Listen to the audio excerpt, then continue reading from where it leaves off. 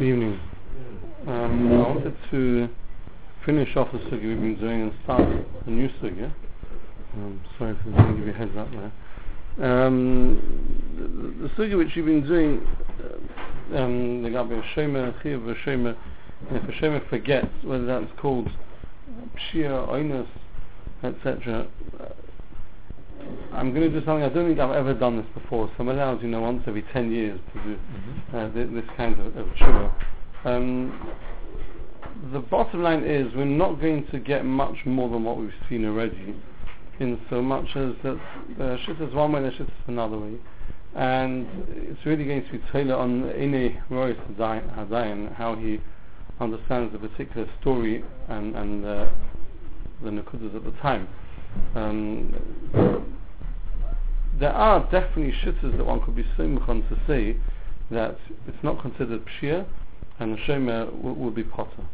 Personally, I would probably say that this is one of the examples where if a dayan has a mandate for pshara, then it's worth using. Mandate for pshara, contrary to public opinion, doesn't mean that you don't need to waste your time in 10 years of Cheshmish or Shurim, because the Maisa, you go in there, you flip a dice, 50-50, person's making a claim for £100, so £50 and we're good, and I can go and have my coffee.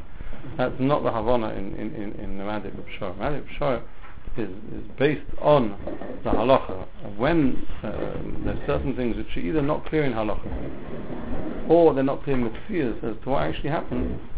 When a Bezdin have a Mandate for Pshara, that means that you're giving the Dayanim a certain discretion to use their own seichel how to apply it to the particular matter at hand. So I'm saying not 50-50, I'm saying that faket is based on the halacha.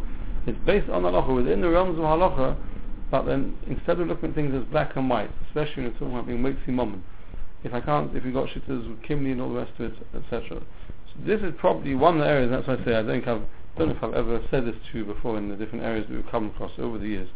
This is probably one of the areas where I would turn around and use a mandate of Pshara if I had one, to say that even though the Shema has shittas to be semichon to say you can't be waiting moment, but particularly in this Shiloh where the only shmira that's actually required is when you get off the bus. Right? When you put it under the bus, there's nothing more you can do. Nobody is suggesting, by the way, I was waiting for someone to ask over the 3-4 shrim we've had on it, that the Meister, these buses often make a number of stops along the way, and at those stops people who get off sometimes have luggage and take luggage, right? So I was waiting for somebody to say, am I mechuyev to sit there watching out the window the whole time to see if anyone walks off with a suitcase? You're not mechuyev to do that. Sitting on one side of the bus and mechuyev to the other way. That's all included in what's understood and expected. I can put it under here and I'll take it out when I get to the other end. So the only thing I meant to do is take it out on the other end.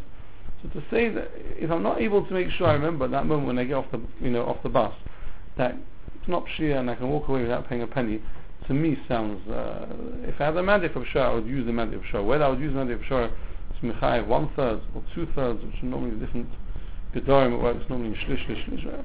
That's a separate shayla. I'll tell you on other factors at the time. But definitely, if there's a mandate for pshara, this would be a good example of where it should be used, not to allow the shema just to walk away scot-free. But in any case, in halach, we found a number of scenarios where conflicting halachas over the course of Shulchan Aruch, whether it is called pshir or it's not called pshir. I found a shitta in Yom Shel Shlomo in the halachas of Eretz Tavshilin. In halachas Eretz Tavshilin, the halacha is that if a person come to Yom Tov before Shabbos, you have to make Eretz Tavshilin. What happens if you forget? So if you forget, you're allowed to rely on the Rav. You only have to rely on the Rav once. Right? If you get a second time, you can't rely on the Rav. And there, Yom Shel Shlomo goes into Shlichus Arichas. The Rashi says that Shitcha is Pshia, and Yom Shel Shlomo says that it depends who you're talking about. If you're talking about Talmid Chacham who should jolly well know the halachas, then he should be on the ball. And if you forget, you're Pesheach. If it's Ma'aretz who's not so afraid of the halachas, we can give a bit more leeway. So I'm just saying, even Yom Shel Shlomo, right, written many years before me, is turning around and looking at a situation saying, yeah, you got to judge it by the character, by the people, by the scenario exactly. So I'm taking that as a little bit of poetic license to say that that's a bit of a jump.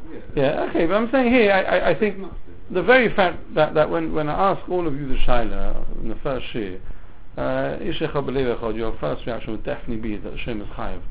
Right? It's not just because you're Balabatim, because Moshe, you've been going through many Yizishim, and normally your Hanoch Hashem by now would be dafka the other way, just to make sure I don't catch you out, right? But because they Das Odom, normal common sense would say, that's what if you don't want to take the Achar, don't take the suitcase. You take the suitcase, you put it underneath. All that you need to do is remember when you go off. So if you can't remember that, then don't take the suitcase. I would say if you ask the two parties at the time, they probably also think you're Chayav.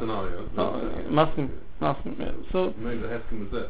So yeah, again. So based on that, that's why I'm not finishing this off with a black and white, because in Halacha it doesn't really get black and white. There are a few more shuvas I could show you. There's a Shum Hamasun Halacha on Kitzur Shulchan Aruch, who also brings Chiluki Deis Mikal Nikan, and the shayla is not a new shayla. The shayla is where it was left on a train and similar types of shaylas.